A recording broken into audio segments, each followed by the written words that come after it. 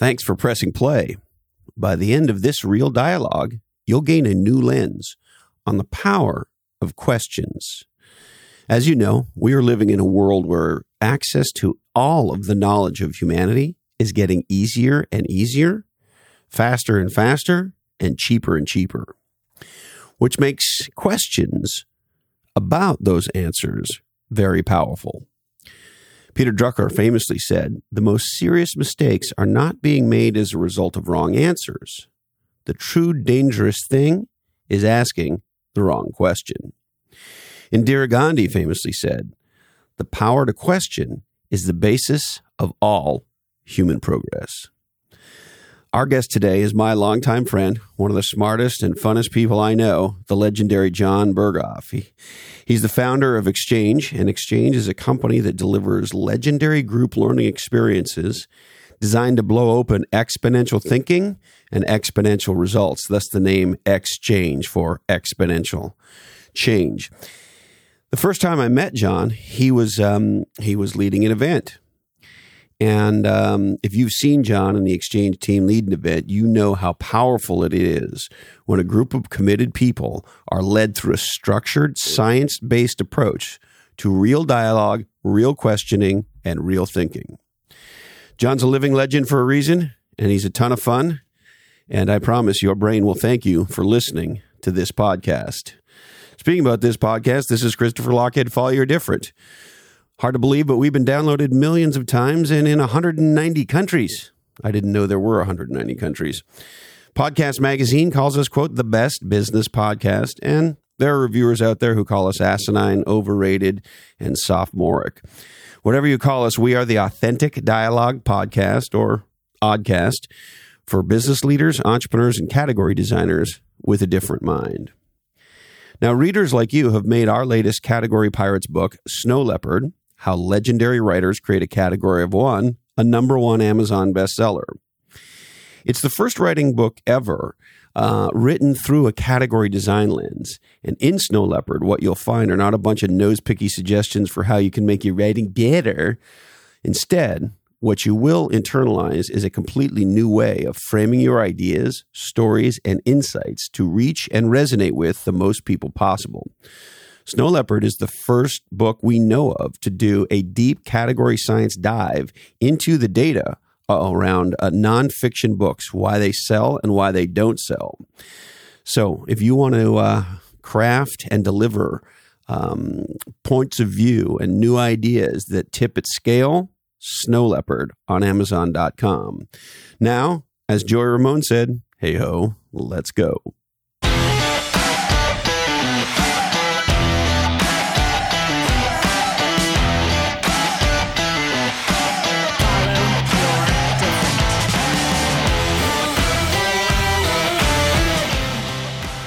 If you're not the greatest conversation, meeting, event facilitator that I've experienced, I don't know who the fuck is. I mean, you are absolutely the bar. And I'll never forget the first time I saw you in action in front of a group of high-powered executives in beautiful Whistler, BC. And, you're part carnival barker. You show tremendous empathy. You're fun. You're funny. You're silly. You're insanely professional.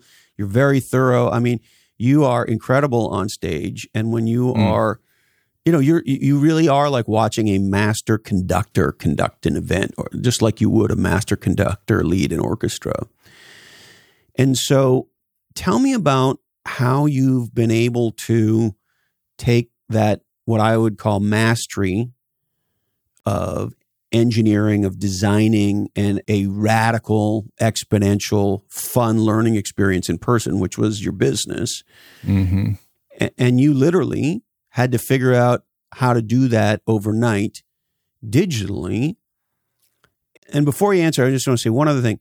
Most people I saw try to do this, what they did was they recreated an in-person event digitally, and it sort of sucked.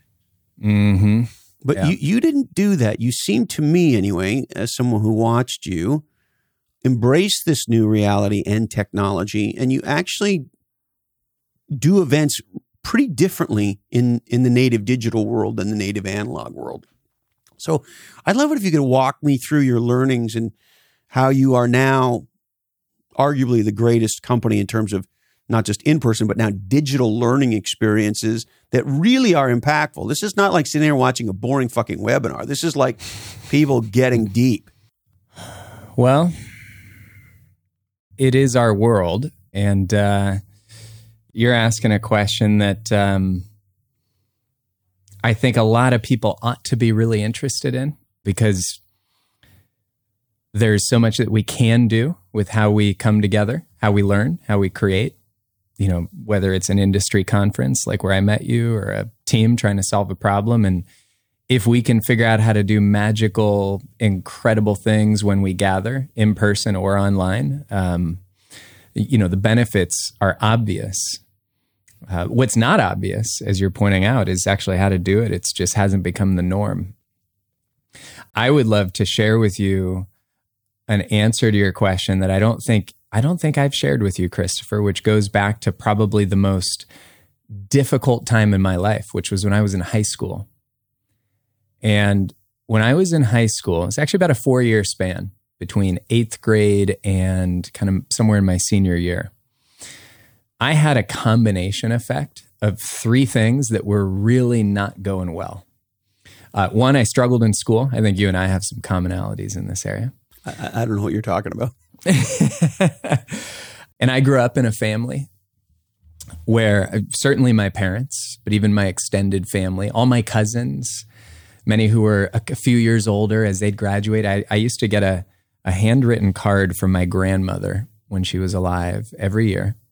And she would write out the universities that my cousins had been accepted to. In case there's any question as to what she really valued, right? And my grandmother, by the way, an extraordinary woman, taught me so much just by watching how she raised her 5 kids and how she lived. And this was part of it. And I barely made it out of high school. I was denied acceptance to every single college I applied to. But that wasn't the hardest part of that time of my life. The hardest part was I really did not feel like I belonged. In fact, for about 2 years consecutively, this is kind of wild to say, when I was in high school, during lunch and any breaks, I literally hid in the library. I felt like such an outsider. I felt unsafe. I felt completely disconnected from the world. And so I tell you this because 20 whatever plus years later, our work is really, it's taken me forever to discover this. It's become a way of trying to heal this like wound in my soul of not feeling like I belong, not having relationships to turn to, and feeling like I can't learn, and all of that happening at once. And the fascinating thing is, you ask, like, what are we doing? How are we doing it? The center of what we've stumbled into is realizing that in all these conferences, trainings, workshops, meetings that happen in industries and companies where we say we're here to share ideas, solve a problem, what we've stumbled into is the recognition that, as important as that is, we also have to know how to design and facilitate experiences so that people feel like they belong. And there's even a neuroscience to it. Like, the faster I feel safe, like I belong, the faster I can actually get smarter, and I can learn or solve a problem or create a solution so that, you know, tomorrow's different from today. But that's the unexpected answer for most people, is that the center of creating great experiences is really understanding how human connection, the experience of belonging, all contributes to our ability to think, learn, solve, do all these things when we meet. Thank you for that, John. And to be very clear with you, I think the reason you're successful and Exchange is successful, and the reason the company has done what it's done during and post-COVID is exactly that. And in a lot of ways, COVID plus native digital work for many, particularly native analogs, and for some native digitals as well, can create a lot more of those kinds of feelings you describe having as a young person. Yeah. And so you're a master of experience, you're a master of listening, and you're also a master of asking questions and conversation. And so I would love it if you'd kind of pop the hood on those themes for me and tell me how you think about them, and then maybe how you weave them together to create a learning experience. Here's what's going on in my mind. You get the email, and the email says, "You're invited to the offsite next month." You're like, I'd rather take a hockey puck to the balls than to go to a fucking offsite. Right? Oh, or we're going to do a QBR, and that means that the executives are going to give you a proctology exam. And so a lot of these things are not things that people look forward to, and the reality is they're not very productive. Anyway, walk me through sort of your thinking about how to create an experience where people do feel safe. What does that exactly mean? And how you architect the experience, the conversation, the questions, and what results get produced as a result. Yeah. Well, so let's take this quarterly offsite as an example, right? So, I mean, that's a real example. And it's synonymous with all the meetings and all the gatherings that people sit in and attend for all the right reasons. And yet, even before we get there, we're concerned about just the dramatic waste in human potential that's guaranteed, right? So why is that? And how do we think about it? And what do questions have to do with it? Well, here's a good starting point. So right now, all of these meetings and everyone who's attending them, here's one thing that pretty much everybody agrees on. We are living at a time where our world is changing faster than we are equipped to adapt to that change, right? I've presented some version of that hypothesis to over 10,000 folks that we've trained in the last 2.5 years since the pandemic got here. There's almost universal acceptance. World's changing faster than we feel equipped to adapt to that change. You want to comment on that? Yeah, I just wanted you to say it again, but then you did. We're living at a time where the world is changing faster than we can adapt to it. Yeah. So let's now ask, well, what does that have to do with all these meetings? Well, so let's start with the embarrassingly obvious, but we still don't design our meetings to honor this. And that is, if we're really dealing with challenges that are as complex as maybe they really are, then maybe this idea that when we come together for any meeting, whether it's like where I met you, a large kind of leadership industry association type conference or an organizational annual meeting, it doesn't even matter. The idea that a few of us in the room are going to have the answers for everybody else is no longer a valid idea, right? And so you might say, well... Yeah, but see, I'm the C-level executive, John, and I'm going to come and I'm going to present the vision. I'm going to do a fireside chat with Q&A. I'm going to give you all the answers because I just came down from the mountain with the 10 commandments. Well, one of the greatest scenes in movie history. I have a feeling at the end of the meeting, you'll feel great about the meeting. And so I hate to interrupt you, but I'm going to, because isn't it true that in some ways, some of these meetings are like weird sort of dictatorial ego fests? Yeah. Well, yeah. And the way that so many convenings are designed, but we're totally unconscious to how we're designing it, is really what we would call an ego-centric design. It's either A, a few of us have the answers for everybody, or B, we pretend we're here to creatively explore problems or the future, but we're all really here just to convince each other of our thinking. And, there's a place for that, but the point here is you asked, what's the role of questions? And what we have found is that when a group of people come together, especially in the name of, we got to learn, we got to solve some shit, we got to fix something, we've got to reinvent, whatever the topic is, right? one of the other things that very few people disagree upon is we probably need to figure out how to actually tap into like the collective intelligence in this room, right? So it's this paradigm shift beyond a few of us have the answers for everybody to, well, in addition to that, how do we get the best thinking from everybody, right? Right? It's a shift both in who we are engaging and how we engage. So when we get the privilege to design CEO summits or design sprints or strategy sessions, again, really we teach others how to facilitate these.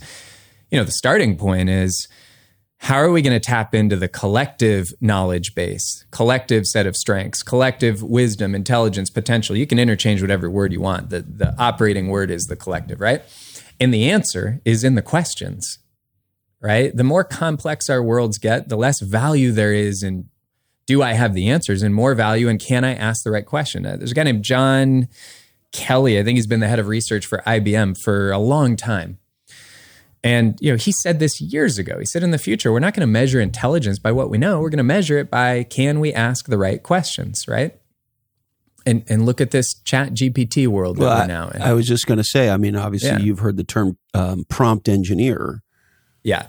Right? Yeah. And so it's, as the value of existing knowledge decreases exponentially because technology can access it in a way that the human brain can't, the value of questions increases exponentially. Yeah. AKA prompt engineer. Yeah. And if you think about, if we try and strip away all the bullshit jargon and we say, okay, what is my Apple Watch thinks I had just asked it a question and now it's talking to me. Turn your fucking A off. It just said, I don't have an answer to that. That's so funny, my comment about the bullshit jargon. That's hilarious. So if we stop and say, well, what is an organization? And if we actually see it for what it really is, okay? It's not a chart. It's not a mission. It's not a plan. An organization, I'm going to use a phrase, Christopher, that comes from a teacher of mine who is one of the great question designers in history, Dr. Ron Fry. And Ron shared this perspective with me years ago. He said, John, an organization is nothing more than a constellation of conversations. That's all it is. Right? Right now, if you look, how can you actually look at what's happening in an organization? It's just conversations happening, right? And then let's take this a step further. What's a conversation? It's a prompt followed by a response. And what's fascinating is while we can design the prompt, from that point forward, it is emergent. We cannot control, right? The whole idea of control is, it's clearly an illusion, right? In the last few years have hopefully given us all a good lesson in that. But when you talk about tapping into the intelligence that shows up to this quarterly offsite, from a systems thinking standpoint, the first question and the questions that we ask are the prompts that from that point forward are going to bring forward all of our wisdom. So here in our world at Exchange, Christopher, we give so much reverence and respect to the questions that we design that are going to then invite the important conversations. It's like a lens, like you got glasses right now, I got contacts on. Questions, here's how much weight we give to the importance of questions that we ask, whether we're conscious or unconscious of it.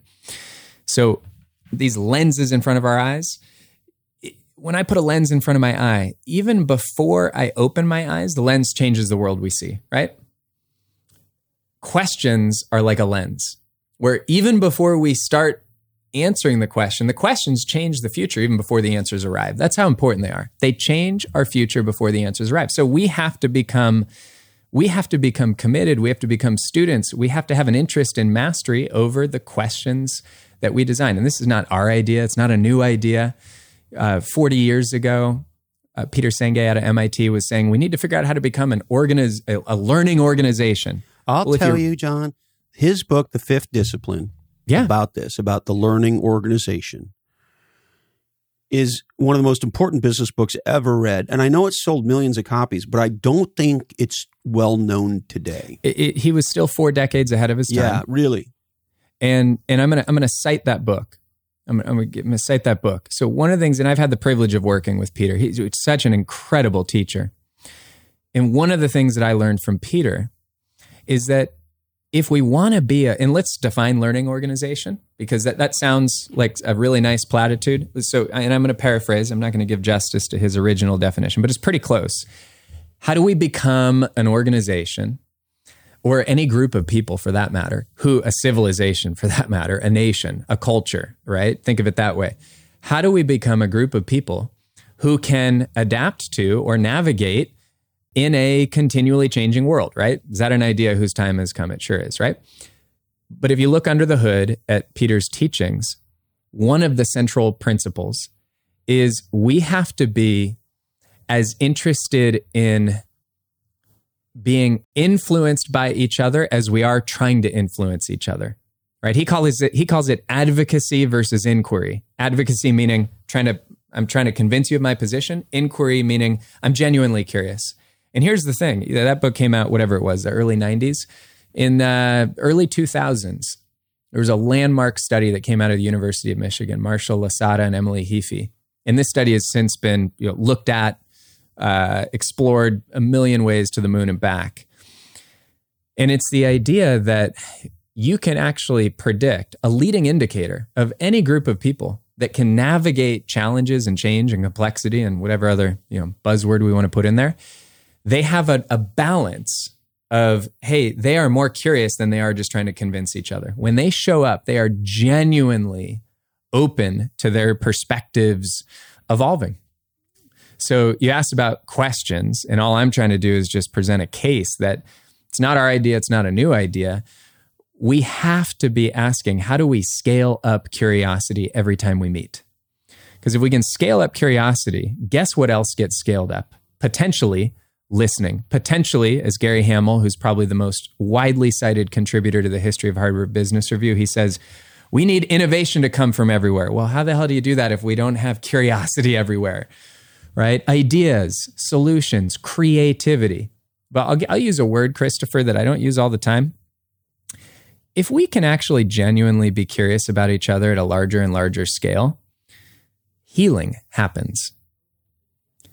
And healing is really important for us to be curious about, especially at a time that is traumatic for so many people. So that's chapter 1 on curiosity. Awesome. Or questions. Well, and it's I love you for lots of reasons, but it's one of these core things that we connect on.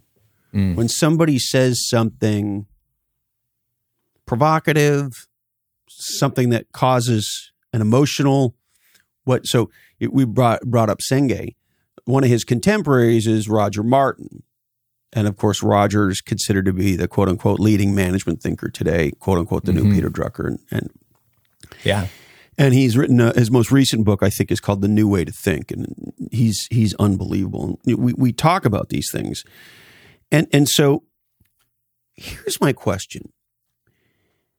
The sort of grumpy person in me would go, how do you have a conversation with several hundred people? Right? Or, I mean, sometimes your events are in thousands, are they not? It's true. Yep.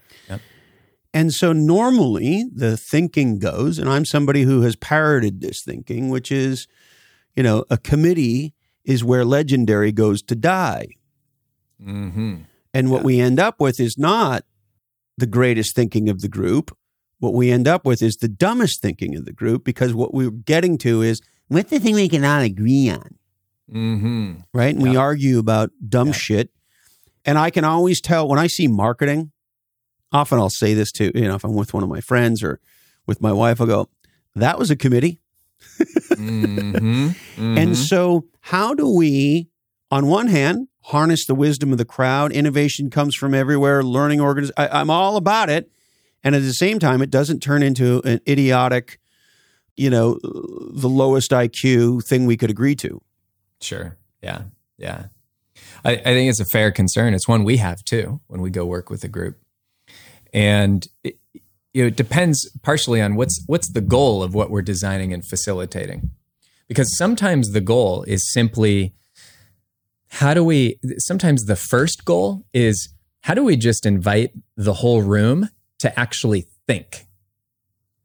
And when we invite them to think, and then we invite them to start to learn from each other, there's things that come alive that now help everything else we want to do. Let me give you an example.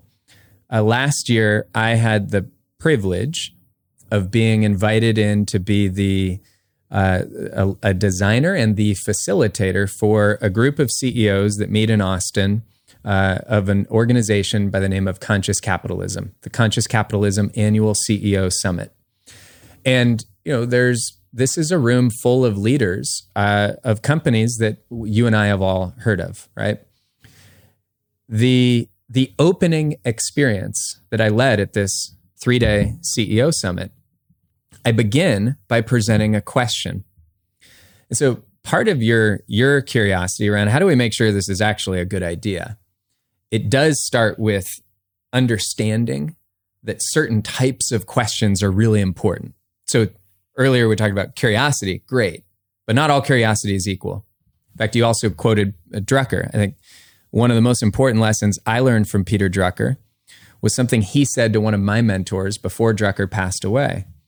And one of my teachers, David Cooperrider, had asked Peter Drucker at the end of spending a day together, he said, Peter, you've written more about management and leadership than anybody. In your opinion, what's the essence of leadership in a nutshell? And with no hesitation, Peter Drucker said, well, I think it's timeless. For me, it's always been that the role of a leader is to align the strengths of any system so much so that the weaknesses become irrelevant. Right? It's to align the strengths so much that the weaknesses become irrelevant. And Christopher, I know you know this, and if anyone were to hear this conversation, there's a good chance that they've nobody taken... listens to this shit.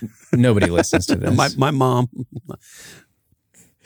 There's a good chance they've taken an assessment to figure out their strengths. And so have 30 million other people in the last 2 decades. Why? Because 300... Hasn't everybody taken a Myers-Briggs at this point? Yeah. Why have tens of millions of people taken an assessment to figure out their strengths? Why is there not a whole category of assessments on weaknesses that is growing the way the strength assessments are? It's simple. Because all the research is validated. We're going to get a lot further, a lot faster by leaning into our strengths. What does that have to do with question design? Well, what it has to do with question design is we want to ask questions that in different ways help us to unlock the strength, the intelligence in the room, okay? So go back to the CEO Summit. One of the first questions that we ask in any group and that we presented to this room before we had a keynote speaker, before anybody taught anything, before any content came from the stage, I got up on the stage and I effectively handed this question to the room. I said, why is it important that you are here right now? And I did it in a way with a tone and a tempo where they realized, oh shit, I'm going to grab a pen and I'm actually going to think about it, right? We don't do enough thinking. And then I said, now you're going to get in a small group and you're going to hear each other's answers. And maybe you'll notice something about each other's answers. Maybe you won't. At a minimum, you're engaged, right? Which, by the way, that in and of itself is half the problem in how we meet, is that people aren't engaged. And if we're not engaged, we're distracted, if not demoralized. How many meetings have you and I sat in where we're thinking, holy fuck, if I could be anywhere other than this, right? Because as a starting point, we're just not even engaged. So we shouldn't overlook the significance of just engaging. But go back to this little story I'm telling you, Christopher.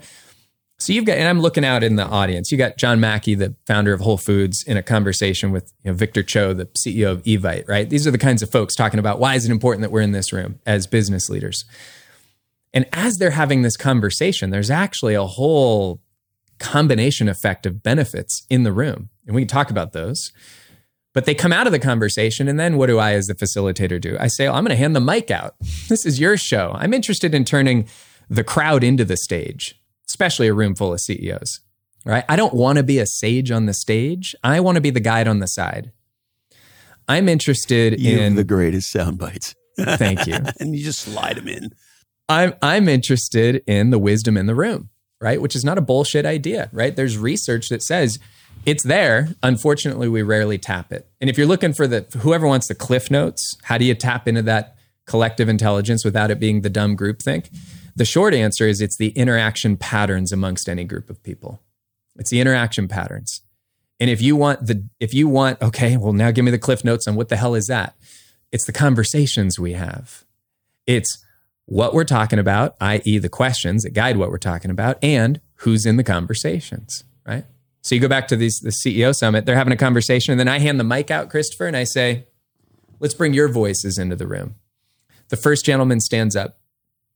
He says, we're here because our consciousness is being tested, right? So this isn't me. This isn't some predetermined talking point. This is what's emerging, right? Then a woman stands up. She runs a huge investment firm. She says, I'm here because I want to contribute to shaping the world that I hope my grandchildren get to grow up in. So I'm just going to end the story here and just think about this for a moment.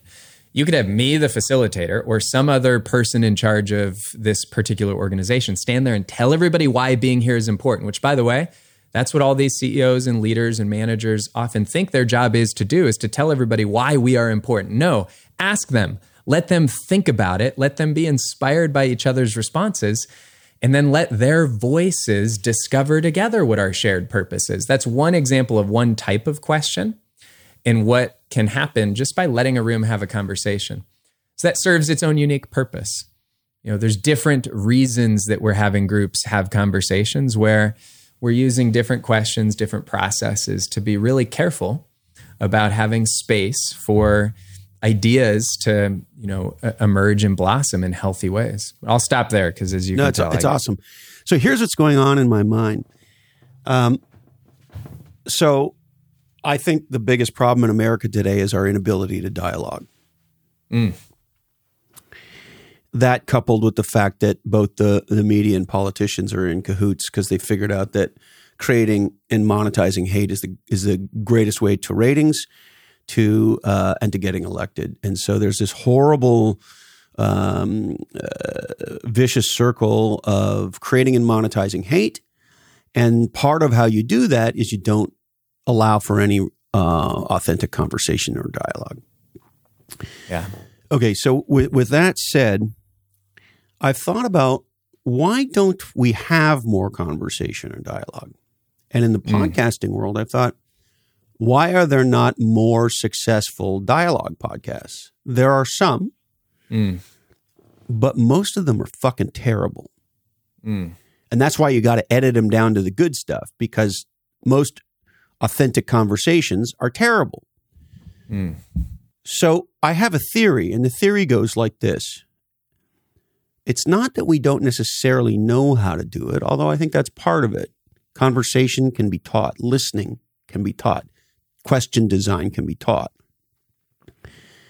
But I think there's maybe a meta issue here, which is, and I've learned this from podcasting, some guests will send an email and say, can we know in advance the questions?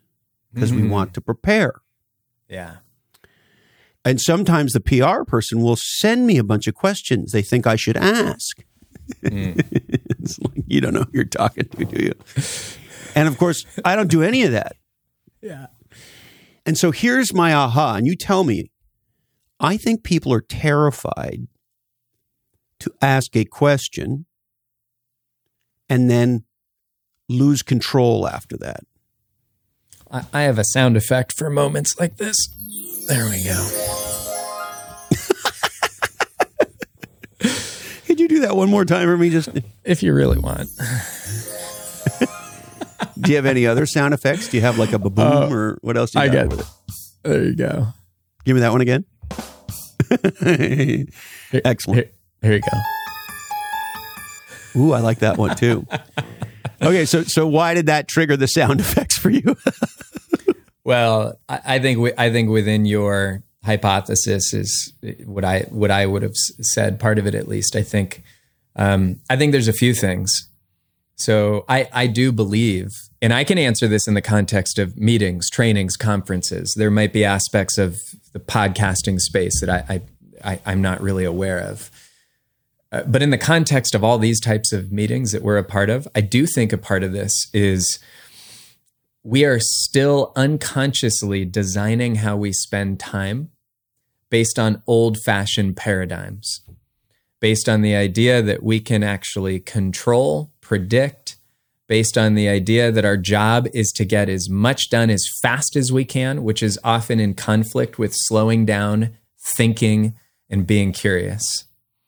And so I think there's these cultural forces, right, that affect how we show up as individuals. And then in turn, we reinforce these cultural norms. So I think it's hard to break cultures like these jaws of gravity, right? To break against that, to, in a meeting, actually slow things down, to stop and say, well, wait, what question are we answering? Or I'd like 30 seconds to actually think about that before I talk. And, maybe others will follow. This is called facilitating without the title, right? But to do these things, I know there's enough people that would hear this and go, fuck, that sounds nice, but that's not what actually is going to happen, because we're so conditioned to want to get more done faster. And I think that's part of the issue. That's part of the issue for sure. And so my observation of you, John, is when you and your team go to design an experience, you do the opposite of what I think most people do. What I think most people do is they say, well, what's the kind of experience we want them to have? Okay, great. Well, that means we need to hire, the Black Eyed Peas, and we need to get, so-and-so big time, super ding dong person to keynote and this and that and the other. Whereas you design it around the question, and then the question creates serendipity. And it's not that there aren't formal things that you plan to do post serendipity, but you build the serendipitous magic of an unpredictable conversation, not only into the event, but you really make it the source of it. Is that how you think of it? Pretty close. How do you think of it? We might use slightly different language, but I think it's a lot of the same image and aspiration. Yeah, I think we always start with, what's the purpose of this meeting? And the interesting thing is, we'll often present that question to a conference or a training organization. We teach a lot of folks who are in the leadership development training space. And we'll say, what's the purpose of people coming to your training? And what's interesting is they'll often say, well, we're here to learn. And I would put that in a certain category. And I'd put that in the category of, okay, we're going to call that intellectual capital. It makes us sound a little smarter, right? Which is basically idea exchange, right? We're going to have some exploration of some important topic. Great. Now, before we ask, well, what are the other purposes of gathering? What's worth noting is that even the way we spend time in so many of these learning situations, we really ought to stop for a second and remind ourselves that the smarter and smarter we all get, and let's say we've all gotten smart, we don't want to sit in a room or in a meeting or in an online training and have the majority of the time somebody giving us information when 20 years ago, we expect we can just consume that at our convenience, right? Like, remember when you used to watch television? Can you remember back when, like, Thursday night at 9 p.m., there was a show that you had to sit down, otherwise you missed it? Do you remember that? This is like 30 years ago, right? Give me a show. That got rechristened appointment viewing. Yeah. So when I was a little boy, I don't remember what time it was on, but I really wanted to watch Steve Austin, the $6 Million Man. Okay. And so if that was on at 8 o'clock on Thursday or whenever that was on, I needed to be near a TV to see my buddy Steve Austin save the world. So now we'll fast forward. I love that. So now we'll fast forward. Do you remember the approximate time in your life? It just doesn't matter exactly, but when you no longer had to do that because you could record it, right? Yeah, I mean, I had an old buddy. His name was Mike Homer. God rest his soul. One of the greatest marketing guys in the history of Silicon Valley. He was the CMO who took Netscape public. Anyway, he was on the board of TiVo, and he did their category design. Yeah, and he got me a TiVo real early. Yeah. And once I realized you didn't have to watch commercials and you could watch it whenever you want, I was like, this fucking changes everything. Yeah. And you stopped sitting down Thursday at 9, right? Yet there are still so many gatherings of different types, Christopher, that are still designed with that paradigm. Like, oh, we're all here. Now we're just going to have a few people passively give everybody the info they need. That's a dramatic waste of intellect in our smartest employees, our most valuable customers, industry association, community members, whatever you want to call them, they're the first people that want to stop leaving their families, their communities, getting on planes, logging into shit to do something like that. So that's just a sidebar on how we actually get information passed along. But the other source of value, when you asked, okay, how do you go about designing these things? So once in a while, someone will say, well, we want people to connect with each other. That's fair, right? It doesn't need a lot of convincing. We'll call that social capital, right? We want to meet other people that are like us, whatever that is, right? From what we've seen, Christopher, those are two of the common reasons someone will show up to the types of conferences where you and I have spent a lot of time together, right? I either want to learn some stuff or maybe meet some people. Here's what's fascinating. There's a third source of value or capital that, from what we've seen, is rarely what people are naming as the reason we're putting this on. But from what we've seen, it's the number one reason people will want to come back. And it's what we call communal capital. And communal capital is the experience of belonging. It's the experience of belonging. Now, someone who was planning their next quarterly offsite might think, oh, fuck, well, that sounds nice. And I bet the guy's about to say there's science and research behind this, but we need to come up with a strategy. And how do I actually do that and still get our work done? Well, here's the fascinating thing. The fascinating thing is if you ask, well, what creates belonging? What does that mean? And we don't have to unpack the whole thing. The bottom line is, do we convene in ways where people feel psychologically safe? And anybody who has any interest in a high-performing team or a group that can solve a difficult problem must have an interest in psychological safety. Safety doesn't mean we're nice to each other. In many cases, it actually means the opposite. It means that we feel safe enough so that we can actually speak up and take risks with each other, right? So number one is knowing how to facilitate so that people actually feel safe. You got to go through our trainings to learn how to do that, all right? Or at least give every voice an opportunity to chime in, right? Of all the research, equal opportunities for voices is a leading precursor to safety. It's not the only thing, right? But another contributor to belonging is, have we convened in a way where there's been space for us to all get aligned around a shared sense of purpose? That whole story I gave earlier is an example of how you do that. Instead of me telling them, they tell each other what our shared purpose is. So Christopher, you asked about designing these gatherings. And for us, the most surprising kind of unexpected finding is, even if the main reason we're all here is to learn, if we look under the hood at how our brains work, it's not until we feel safe that we can get out of that reactive survival place into the part of our brains that we actually need to do the biggest, best thinking. So the way that we have conversations, the way that we connect, it actually brings online all the rest of us that we need to solve these difficult challenges, to learn whatever we need to learn. Dr. Berghoff, you are an extraordinary man. And as we wrap here, I just think, well, how come it's been 27 years since we did a podcast together? Is that what we just did? Yeah, you're amazing. Thank you, John. And lots more to talk about. You've sparked a couple ideas that I want to circle back with you on. Let's do it. And I have a board meeting to go to. Hopefully it's not a board meeting. No, it's not a wanker meeting. It's a fantastic meeting, one I'm stoked to be a part of. John, thank you so much. You mean the world to me. I deeply appreciate what you and the folks at XCHANGE do. And let's have more of these conversations about conversations and questions. Love you, brother. Love you back. Well, there he is, my buddy, the legendary John Berghoff. You can find him on the internet. His company is called XCHANGE. The website's exchangeapproach.com, and it's spelled XCHANGE approach, all one word, .com. That's XCHANGE approach for exchangeapproach.com. And John's a great follow on LinkedIn. It's just JONBERGHOFF on LinkedIn. And now, as you know, word of mouth is, and always will be the most powerful form of marketing. And we love your WOM, and we love your digital WOM. So if you love this oddcast, please tell people you know about us. And we love your sharing of this oddcast on social media. All right. We would like to thank you, of course. Thank you so much for investing part of your lives with us. All of us around here deeply appreciate it. Don't forget to go to Amazon.com and pick up your copy of Snow Leopard and learn how to create legendary content that ChatGPT cannot. It's a #1 bestseller for a reason, Snow Leopard, How Legendary Writers Create a Category of One on Amazon.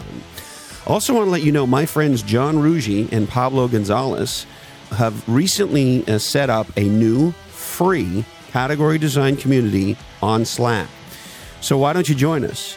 Join a group of legendary category thinkers at categorythinkers.com, and there you'll be able to hang out for free with the smartest minds in category design. To join us, go to categorythinkers.com and join for free. My friends at Atranet have been building legendary B2B websites in Silicon Valley for over 20 years. Your website is the first thing that people see when they go looking for you, and you want to make a legendary first impression. Check out atre.net and pick up your legendary B2B website today. That's atre.net. My friends at Interview Valet are the way you get your leading thoughts on leading oddcasts. You know, when I first started writing and podcasting, I went on a podcast guesting tour. And the folks at Interview Valet set that tour up for me, and we've been friends and colleagues ever since. They do a great job. If you want to get your leading thoughts on leading podcasts, interviewvalet.com. Today's information is provided to you solely for informational purposes, and this oddcast is the sole property of the Lockheed Oddcast Network. We must tell you that all episodes do contain nuts. Please contact your doctor, lawyer, shaman, mystic, therapist, yoga instructor, and of course, category designer before acting on anything you heard today. We're produced and edited by the greatest of all time. Check him out, Jason DeFilippo. His podcast, Grumpy Old Geeks, is one of my top favorites. I was just catching up on a couple of back episodes of Grumpy Old Geeks earlier this morning, and man, their grump makes me laugh. Sarah Knox and Jamie J do the technical execution around here, and they build our website, lockheed.com. Show notes by GM Simon, the Bobus brothers, EX and RJ do our web development, and Cedric Biros does our graphic and design.